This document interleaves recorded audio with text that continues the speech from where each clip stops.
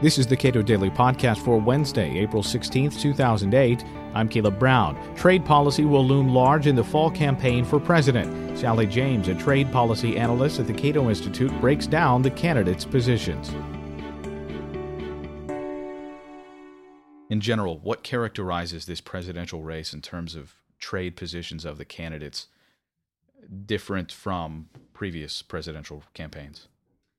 Well, I'm not sure that it is much different from previous campaigns in the primary part of the race. Certainly 2004, John Kerry was kind of speaking out against Benedict Arnold corporations and offshoring and all this sort of thing.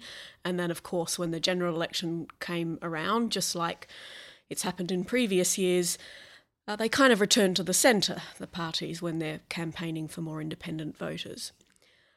But I think what may characterise this presidential campaign when we get down to two candidates, one from each side, this may stick around for a while, this kind of stark difference in the trade positions of the candidates, simply because we're seeing a slowing of the economy.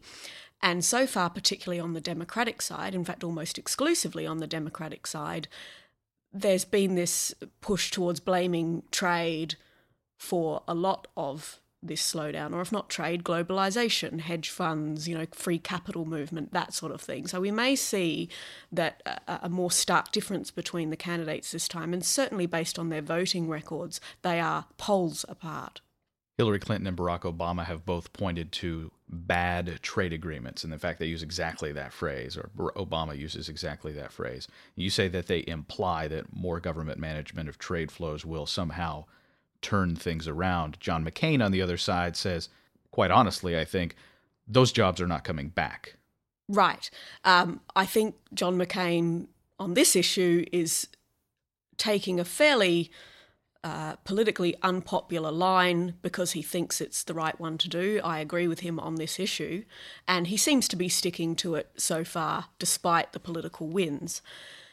Now, as for the Democratic candidates, their positions on so-called bad trade agreements mainly reflect their conviction that the agreements signed have been too liberal in the sense of being too free. They have not included the sorts of special conditions on, for example, labour rights and the environment that these candidates would like to see.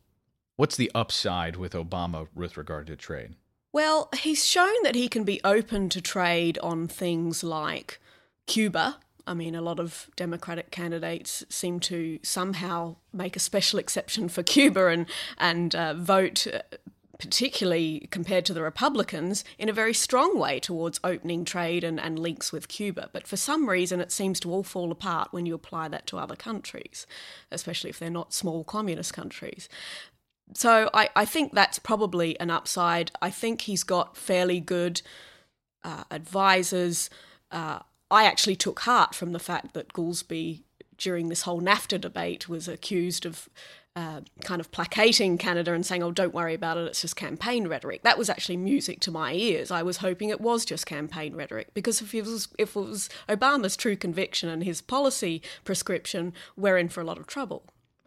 Hillary Clinton, almost the reverse of that, had been a supporter of NAFTA and has tried to say some things about how she didn't support NAFTA. Is that at all encouraging, that at one point she was backing, an important trade agreement?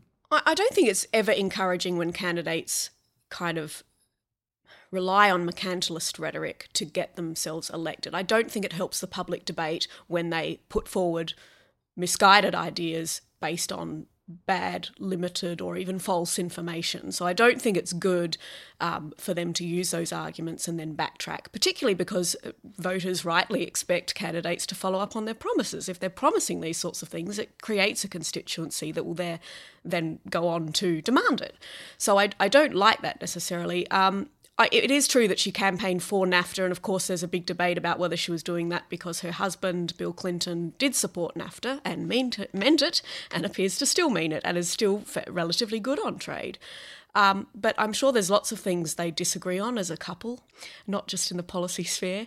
And, maybe I personally do feel that she probably is less friendly towards trade than her husband at a deep, fundamental, philosophical level.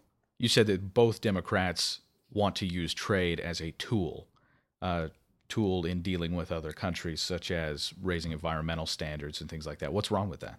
What's wrong with it is other countries won't accept it. In fact, it was tried in the World Trade Organization a few years ago that some of these developed countries wanted to introduce these types of standards, I think partly because they said they wanted to raise these standards around the world, and that's probably true, but also it's somewhat of a fig leaf. They want to erase the comparative advantage that some of these developing countries have, simply because they're not rich enough to afford the sorts of standards that rich people think are necessary. What's wrong with that is that when the World Trade Organization tried to institute these standards or bring these standards into the ambit of the World Trade Organization, it was flatly rejected. And in fact, the ministers of the World Trade Organization, the trade ministers, came out with a statement explicitly saying that this sort of thing wasn't on. So what we will see if these demands are tried, if the next president tries to inject these sorts of demands in agreements, we'll simply see these agreements not being signed at all. In trying to make environmental standards a sticking point for future trade agreements with other countries, that it actually allows them to get the support of both unions and environmentalists on that gets them on the same page. Oh, definitely. Environmentalists like the fact that Democrats are committed to these, or say they're committed to these sorts of standards, and the unions like it because they know that some of the comparative advantage that developing countries have come from the fact that they either can't afford such standards or don't want them because they may have different cultural values. They may value the environment less than poor people do, and they certainly can't afford to value the environment to the same extent that rich people do. So it is a good way of bringing those two groups together. Sally James is a trade policy analyst at the Cato Institute and author of the new trade briefing paper, Race to the Bottom, the presidential candidates' positions on trade. You can read it at cato.org.